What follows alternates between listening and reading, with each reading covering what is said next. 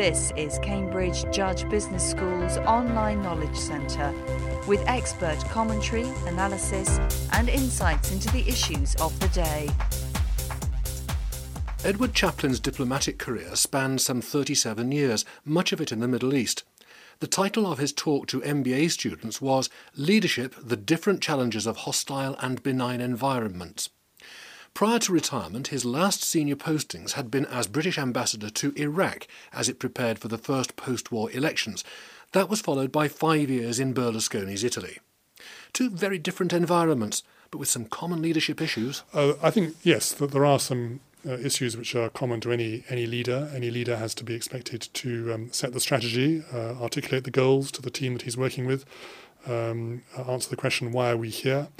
I think another very important aspect is a leader has to deliver for his team, not just deliver in terms of making sure they've got the resources they need to do the job, but also deliver visibly him or herself, seeing that you're putting your shoulder to the wheel. You're not just sitting there in your grand office waiting for things to happen for which you can then take credit. So there are aspects like that are common to both. What I was trying to bring out in my talk was how the different environment can affect how you go about those meeting those challenges.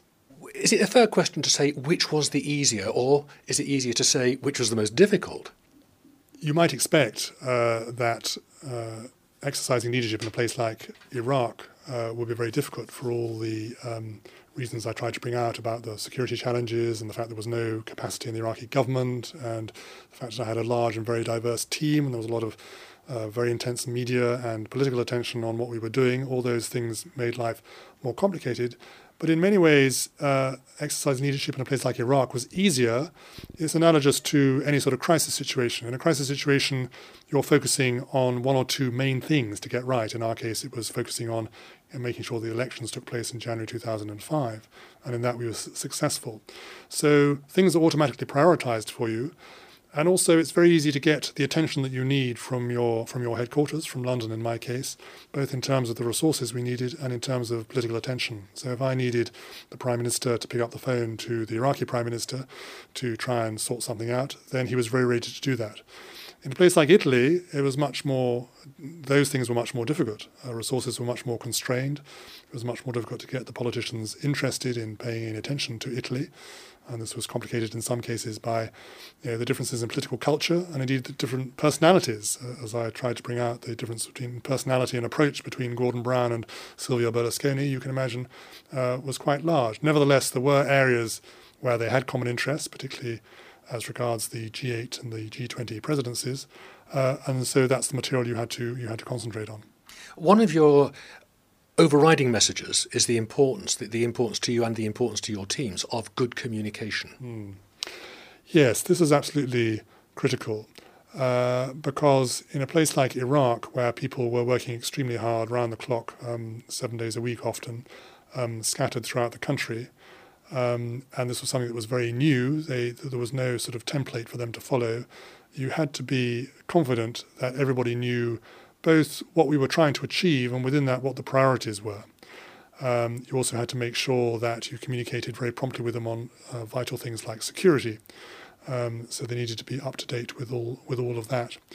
But in a slightly different environment in Italy, communication is just as important, and indeed you probably have to work harder at it because people in that well-ordered situation with lots of staff serving in jobs where they've been there for a long time tend to hear what they want to hear and tend to interpret your words or your communications in ways that you might find unexpected.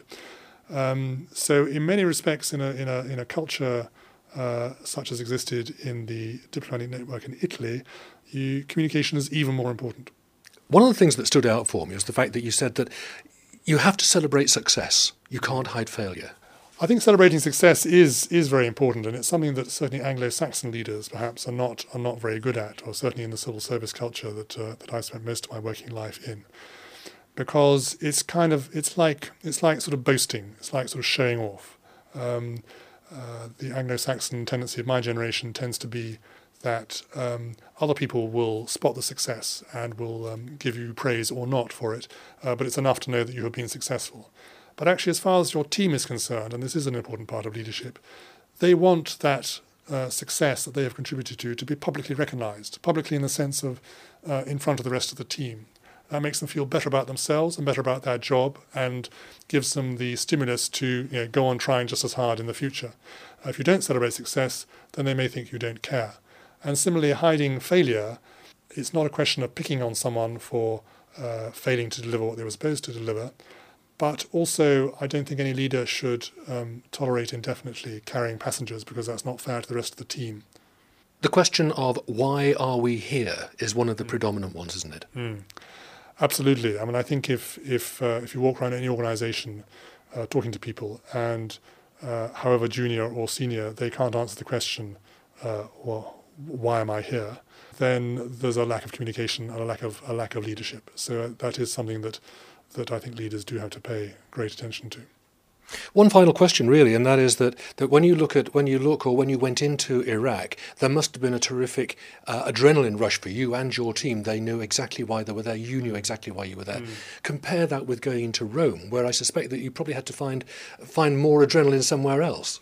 Yes, and I think that's one of the aspects in which you have to work harder to generate enthusiasm, and particularly if you want to change anything. In Iraq, we were, so to speak, starting with a blank slate, because there hadn't been an embassy there for 13 years since the first Gulf War. The priorities were pretty clear, what we were all there for, and what the most important things were. In Italy, if you weren't careful, things would just sort of drift on the way they had always been before. So you had to work harder, put more energy into ensuring that people did know why we were there, and what we were about, and what they individually and as teams could contribute. Edward Chaplin, thank you very much. Thank you.